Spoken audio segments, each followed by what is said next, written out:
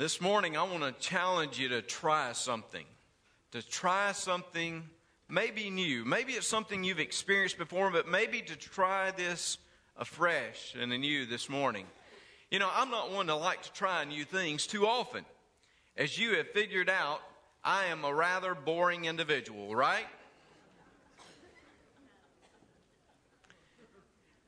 I actually have somebody here this morning that taught Sunday school with me for some years. He was the head football coach there in Zachary. He's here with us this morning, his wife. He can come tell you that I'm a rather boring individual. There's not much to like about me sometimes. There's not much I like to do. I just kind of the same old thing. That's just the way I am wired. Some of you wives, you have husbands kind of like that too. But there are every now and then some things that I'm proud that people suggest that I try. For example, a tech basketball game. John Corley, only time he's ever said amen in the whole time of Temple Baptist Church. Somebody asked me to go to a tech basketball game, and oh, how exciting it was. And you know, I went, and I've been there 3 or 4 times. Now, I listened to it on the radio, and I told Leslie, I said, the only bad thing, you know, about us only coming in December is we miss so much of basketball season, you know. I enjoy that. I also enjoy those moments when people say, I want you to try this new restaurant. Man, I like to eat. You picked up on that, right? To try something new and afresh. And this morning, I want you to try, at least afresh, I want you to try the bread of Christ that he offers. I want you to see what he says here. I think Jesus really offers the bread in so many different ways as we look at John chapter 6, beginning in verse 1. This familiar story to you, a story that's recorded, the only miracle outside of the resurrection recorded by all 4 gospel writers. This is the way John presents it to us as we look, beginning in verse 1. After these things, Jesus went over the Sea of Galilee, which is the Sea of Tiberias. Then a great multitude followed him, because they saw his signs which he performed on those who were diseased. And Jesus went up on the mountain, and there he sat with his disciples. Now the Passover, a feast of the Jews, was near. Then Jesus lifted up his eyes, and seeing a great multitude coming toward him, he said to Philip, Where shall we buy bread, that these may eat? But this he said to test him, for he himself knew what he would do. Philip answered him, 200 denarii worth of bread is not sufficient for them, that every one of them may have a little. One of his disciples, Andrew, Simon Peter's brother, said to him, There is a lad here who has 5 barley loaves and 2 small fish, but what are they among so many? And then Jesus said, Make the people sit down. Now there was much grass in the place, so the men sat down, in number about 5,000. And Jesus took the loaves, and when he had given thanks, he distributed them to the disciples, and the disciples to those sitting down, and likewise of the fish, as much as they wanted. So when they were filled, he said to his disciples, Gather up the fragments that remain, so that nothing is lost. Therefore they gathered them up, filled 12 baskets with the fragments of 5 barley loaves, which were left over by those who had eaten. Now, I want you to notice the context. I think John sets this story for us so well. He reminds us, first of all, that Jesus is growing in popularity. There are people that are coming to him. There are people that want to see healings. You can imagine how people are just wanting to find Jesus so that maybe he can touch their lives. He can do something that in some kind of experience that would bring healing to them physically, emotionally, spiritually. They're seeking Jesus at this point.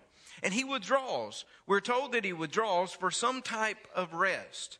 And it says that he actually withdraws to the mountain.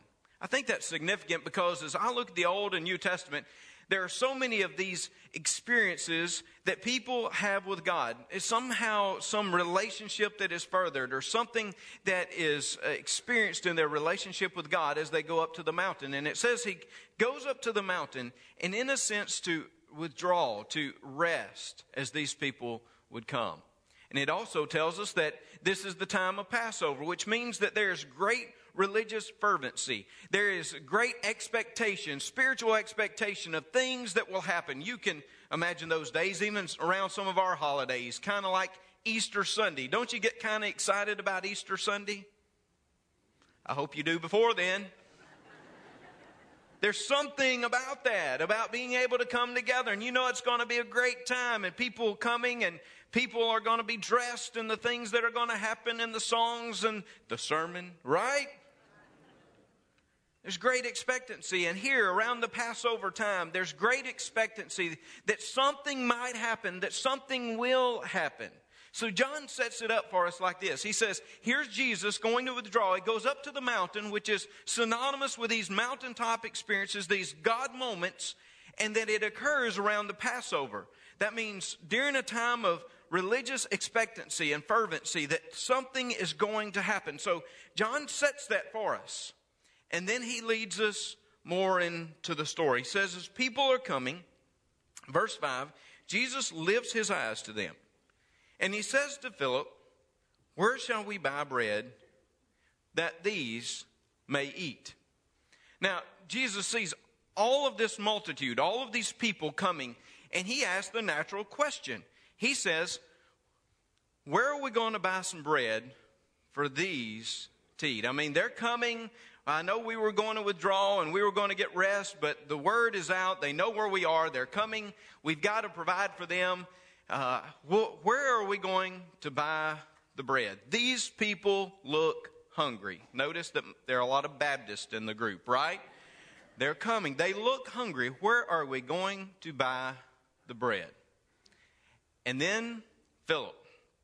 You got to love Philip. Philip begins to do the math. In verse 7 it says, 200 denarii worth of bread is not sufficient for them, that every one of them may have a little. Philip, I would say that he is an engineer like mind, has an engineer like mind, but I have really beat up on engineers around here, so I'm going to leave them alone for a little while. And I'll say to you that Philip has the CPA kind of mind. He's trying to do the math. He looks at all these people that are coming, and somehow Jesus has said, where are we going to buy the bread? And he's trying to figure out how in the world we're going to do it. He's figured it up. Look, he's got it down. You can tell he's been on the finance committee. He's got it down. He says 200 denarii. 200. That if we had that much, we could go out and we could buy enough for just a little bit. Just to each one to have maybe a little. Now 200 denarii, something like 200 days' wages. Some translations may say 7 months, 8 months, something in that figure. 7 months worth of wages, 8 months worth of wages. If we worked even over half a year, the better part of a year, we would not have enough to give them just a little bit. But see, what Philip had failed to realize is Jesus had not asked, how are we going to get the bread? He just said, where are we going to get the bread? For Jesus, this wasn't a matter of how. I mean, we're going to do this, okay? We're going to make, it's going to happen. I'm just asking you where we're going to get it. And notice the scripture says that Jesus already knew where he was going to get the bread. He already knew what he was going to do. So much for those folks that say that God doesn't know the future and that Jesus knew what he was going to do. He knew how it was going to work out. Jesus knew that he was going to perform this sign, this miracle. But the scripture says that he did this in order to test Philip's faith. That is, through this, Philip's faith and hopefully the disciples' faith, that faith would grow, that it would be multiplied. And that was the hope, that was the plan. That's what Jesus is trying to do, is build the faith of his disciples. So here he is, Philip, asking the question, well, even if we had enough, and it's not going to happen, Jesus. We can't feed all these people. Not all of them. Well, Philip looks at it with the logical type of mind, kind of like we do, right? How many times in our lives have we looked at what's coming in, what's going out, and the different aspects of our lives, and how many times have we said, God, I don't know how this is going to work. God, I don't see how this can possibly come to fruition. And it could be financially. It could be in our relationships. It could be It could be in so many different areas. God, we just don't see how the numbers do not add up. I remember the first church that I pastored. I was getting ready to go to Canaan Baptist Church, and I was still single. Leslie and I were engaged. We were, of course, planning on getting married, I think, in about 6 months from when I went to Canaan. But I was getting prepared to go to Canaan and beginning to try to do the numbers and how all the things would work out. And even before then, like a few months before we were engaged, and Leslie kept saying, well, where are we going to live? That seems to be an important thing to people, especially the ladies that are about to get married. And I just say, oh, baby, it's fine. It's going to be fine. You know, when you're in love, you're in love. It's going to be okay. And she's like, where are we going to live? See, what I didn't mention is that my parents were building a new house at that point, and they had built this apartment kind of upstairs. You see where this is going? And there was some concern on her behalf that we may end up living with my parents. And that was not top of her priority list. But we began looking, and I remember starting out at Canaan. Of course, God provided a church, and I began to serve, and it had a pastorium, and that's where we lived. And God just seemed to always take care of our issues. But look, I remember back in those days, I was still going to school at Blue Mountain. Leslie was finishing up one more semester of student teaching, and hopefully she was going to get a job. But up until then, we had a house, and we had about $200 a week.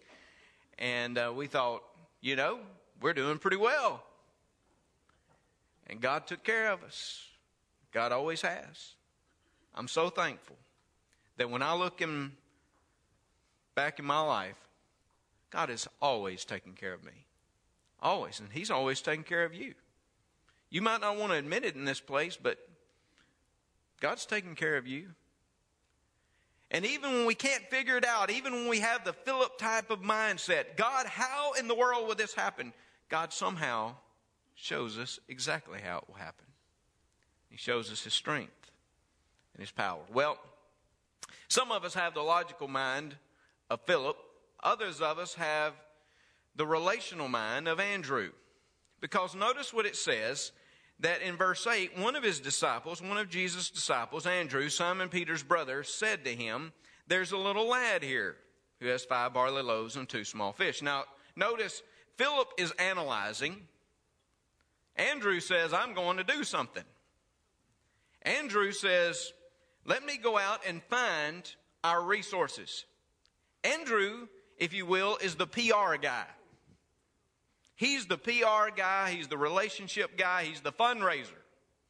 He goes out.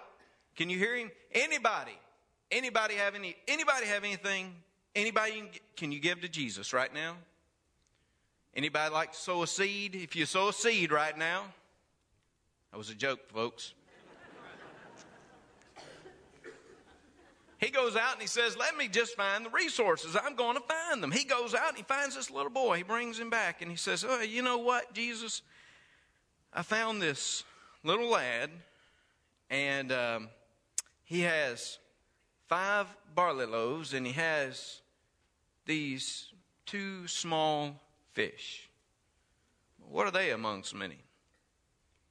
A lot of us have been like Andrew before, and we've gone out and said we were going to do it on our own. We'd just make it happen. We'd find the resources, only to come back and say, God, how in the world can this meet my need? Andrew says, how in the world can this meet our need? Now, I know some of you look at this and you think to yourself, a little boy, and he's only got 5 barley loaves and 2 small fish. What kind of mama would have sent him out with just that kind of lunch? I mean, surely they would have stuck a little Debbie somewhere along the way, right? Only lady that's never let me down in life, little Debbie, that's it. But notice the scripture here, verse 9. Notice the language of the Scripture, because it points us to the insufficiency of Andrew and this lunch. Notice the lad. There's a lad, literally a little boy. There is a little lad, and he has 5 barley loaves. Barley loaves that was the bread of the poor. They don't even have wheat bread, okay?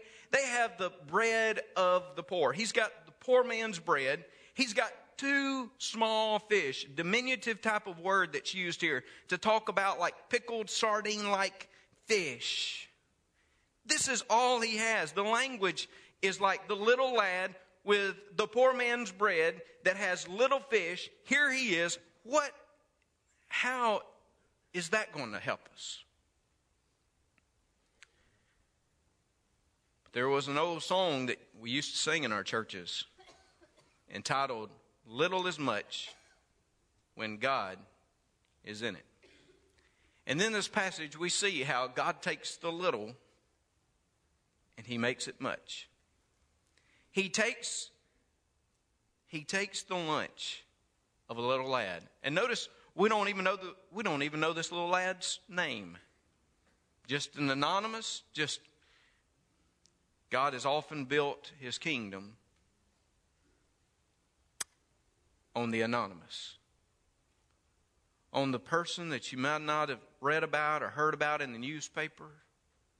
God has taken the little, the anonymous, and He has built His kingdom into what we even see today. Andrew says, what in the world are we going to do with so little? Verse 10, Jesus said, make the people sit down. And we're told that He actually divides them up. They are divided, according to the other Gospels, in 50s and 100s. And He puts them into different groups, and they sit down because there was grass in the place. And He says, so the men sat down in number about 5,000. All of a sudden, we realize the enormity of this task. 5,000. If there were only 5,000 men, if just men that was counted in this number, perhaps up to 15,000, which is conceivable, knowing that here is Jesus that had done all these miracles and people were just flooding to Him because people wanted to experience healing. There were all of these thousands that were there. Verse 11, and Jesus took the loaves, and when He had given thanks, He distributed them to the disciples. Now, I can only imagine that when Jesus was getting ready to bless these, when He was beginning to pray, don't you know that some of those disciples were just like our children? They began to look around during the prayer. I think you and I probably would have wanted to see this too, because He's taking this little lunch and He's about to bless it. And aren't you sitting here thinking, how in the world is this? I'm sorry, Jesus, but I got to see what you are doing, what's going to be accomplished. And it says that as He takes these, as He blessed these, it says that they began to eat. He distributed them to the disciples, and the disciples to those sitting down, and likewise of the fish,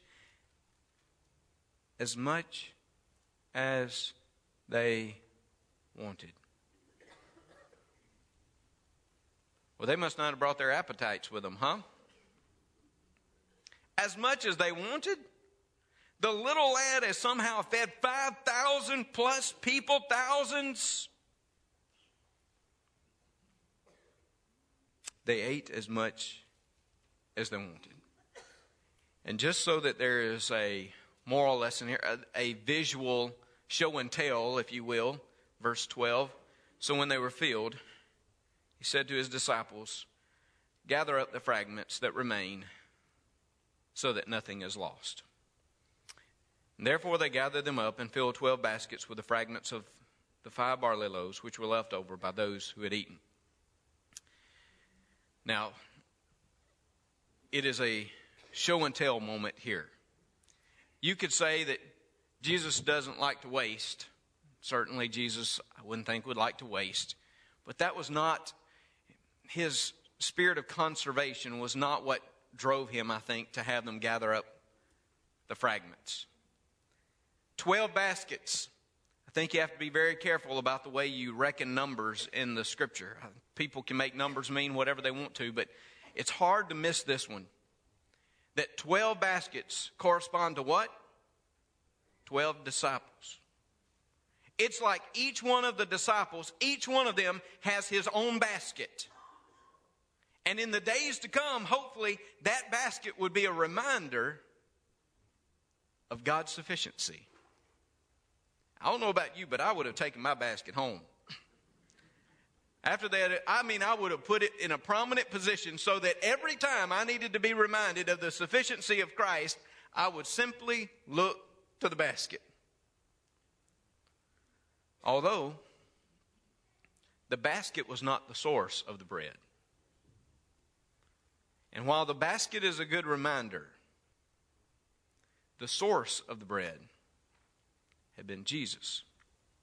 And that's the reason I say to you today that Jesus calls to us and he says, try the bread. Try the physical bread that I provide. Try it in your life. See if I don't provide for you. See if I don't take care of you. See if I don't fill you. I can take little and I can make it much. And it could be in your giftedness and your talents. You may say this morning, Brother Reggie, I'm just kind of an individual that comes and sit here at the pew and, I'm not one of these that I'm not in the limelight and all of that. That's okay. Ask the little lad. If you are available to God, if you present what you have, God can make much of it. God can take the small and he can multiply it for his kingdom.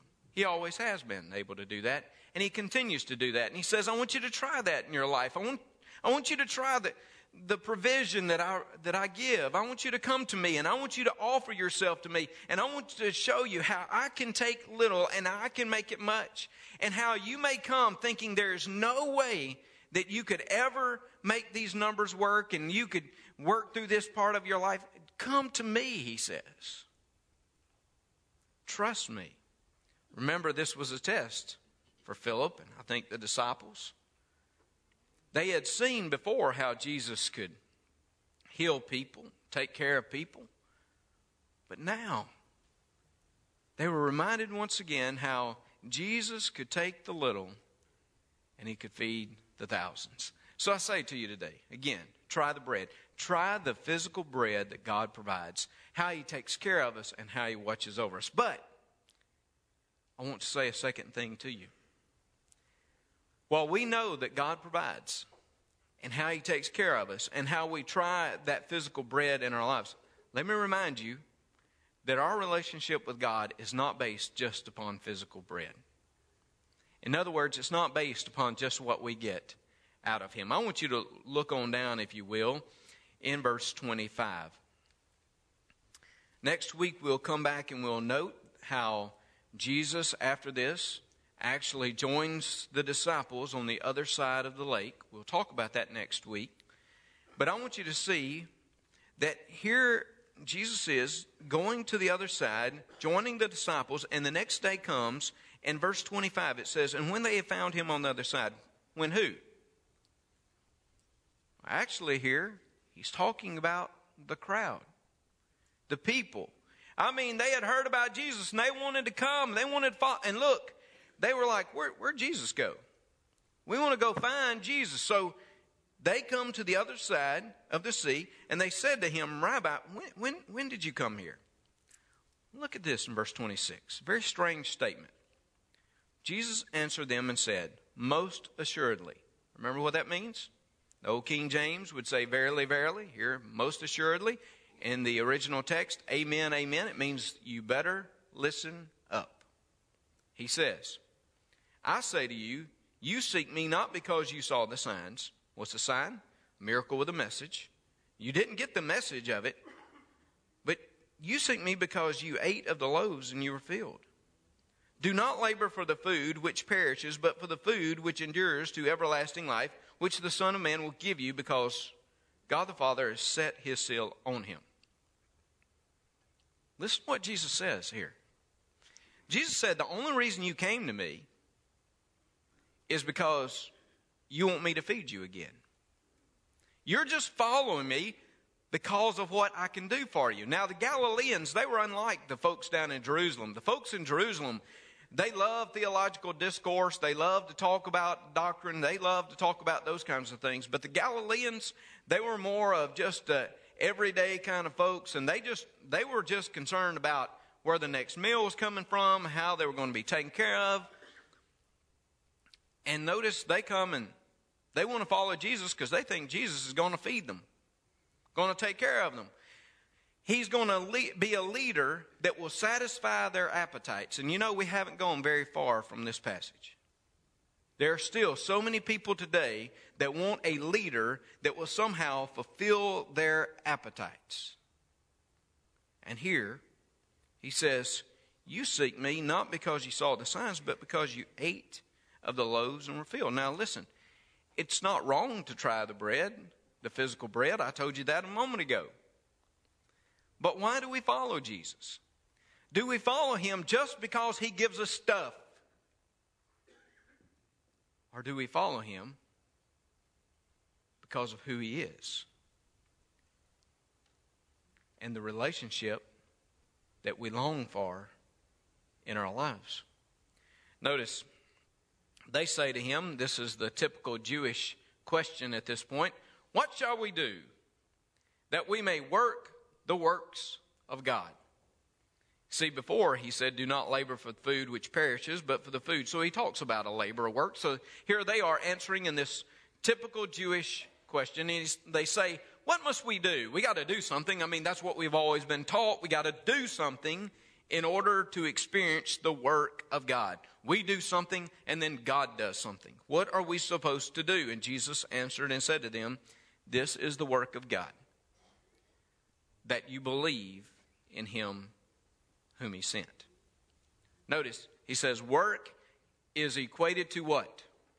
Belief and faith. You know what he wants of us? What the work is to enjoy the work? It is faith. It is belief. That is the work to experience him. Verse 30. Therefore they said to him, what sign will you perform then, that we may see it and believe you? What work will you do? Our fathers ate the manna in the desert, as it is written, he gave them bread from heaven to eat. In other words, they said, hey, remember it's Passover time. We're expecting something to happen. It was up on the mountain that we were there. Remember those moments with God. Surely you're going to be like Moses, and you're going to take care of us, and you're going to feed us, and we're going to follow you, and it's just going to be like every day we've got a new Moses. Actually, in verse 14, they had said, this is truly the prophet who has come into the world. In verse 15 of that same passage, they were literally ready to take him, seize him, and make him their king, make him their Moses. Said, we want to follow you, because just like Moses gave us the good bread. And if we can follow you and you can give us the good bread like Moses, man, it's going to be a great relationship. Verse 35, and Jesus said to them, I am the bread of life. He who comes to me shall never hunger, and he who believes in me shall never thirst. But I say to you that you have seen me and you do not believe. He says, I'm the bread.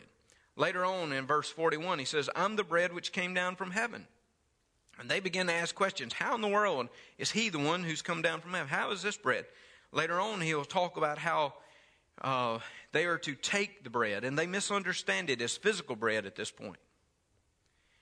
And that's not the first time in the Gospel of John that they misunderstood his intentions. In John 2, when Jesus said, destroy the temple, and again in 3 days it will be raised, what did they say? Oh, it took 46 years to build this temple. In John chapter 3, Nicodemus being there, and he talks to him about being born again. Nicodemus says, how again can I enter into my mother's womb? That's a physical birth. Jesus is talking about being born of the Spirit. John chapter 4, the woman at the well, remember the water that's offered? And she's like, give me that water. I want that physical water where I'll never thirst again. And Jesus is like, oh, I think you're misunderstanding here. It's not physical water, but it is spiritual water, which springs up into life. Notice this is the constant theme through John. And here again, they're misunderstanding. They're thinking it's just physical bread. And Jesus is like, I'm the bread. I am the bread of life. And you shouldn't follow me just because of the physical bread I give you. But you should try the spiritual bread. You should be satisfied with me. About a year and a half ago, Leslie got into cooking bread. Now, my wife is a lovely lady, one of the best women you'll ever meet. God has gifted her in so many ways, but she'll tell you probably cooking is not one of the areas. She's growing. You would say that, right? And we're real people, right, Les, aren't we? They're all like, it's okay. I'll go home and eat with you afterwards, but it's okay. But let me tell you what, she got down. She got down cooking this sourdough bread. And I mean, it was awesome. And I mean, it would take a while to get you had to feed the starter. Some of you know what I'm talking about. It's like it was a big process. You had to feed the starter and look, there would be the day when you could bake the bread. It was awesome to smell it. I mean, to walk in the house and to smell the bread. Some of you, you've been there. You know what I'm talking about. I would go and I would stand at the stove just waiting for that to come. And when it would come out, the butter that would go on it. It was awesome. It was awesome. I remember just sitting there at the table and just enjoying that bread, just eating it. And I think that's exactly what Christ would have us to do with Him. In our relationships, that we would just be satisfied with Him. Not just all the stuff, but with Him. That we would enjoy, that we would savor our relationship with Him. And here I think that's really what He's saying. Enjoy me. I'm the bread. Feast upon me. Take me into your life. Believe me. Trust me. Enjoy that relationship. And God wants us to be satisfied with Him, not just with all the stuff. Look, I give thanks to God that He provides. You heard me say that earlier. I give thanks to God that He provides. I'm so thankful that there's the physical bread that I can try, that He gives to me, that He provides for me. But much more importantly, I am thankful that I can experience the bread of heaven, the bread of life. He was born in Bethlehem, the house of bread. And He came to be the bread of life. And He says to us that this bread, it's not like that was given by Moses. It's not like that. Now, say given by Moses, but Jesus actually says, it was my Father who gave that bread, not Moses. It was my Father. And He says, in that bread, that physical bread you would eat, and then what would happen? They would die. But He says, if you try me, if you experience me, the bread of life, if you take me into your life by faith and by trust, then you will never die. But it'll be eternal life that you will experience. And thus we have the fourth sign written to us and given to us by John. And literally what I think John would say to us is, yes, just try the bread. The physical bread, yes, try it. Know that God provides and takes care of you. But more importantly, try Him. Spiritual bread for your life, for your soul. As the psalmist would say, oh, taste and see that the Lord is good.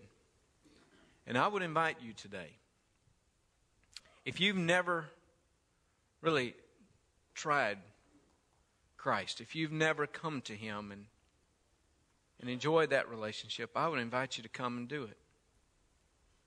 God provides, but I don't want you to follow Him just because you think He'll take care of your every need. Well, I want you to follow Him because you want to enjoy a relationship with Him, and that you love Him, and that you surrender your life to Him because He died on the cross for you, rose the third day, so that you and I could have forgiveness of our sins and relationship. That's why I invite you to come and taste and see that He is good in your life.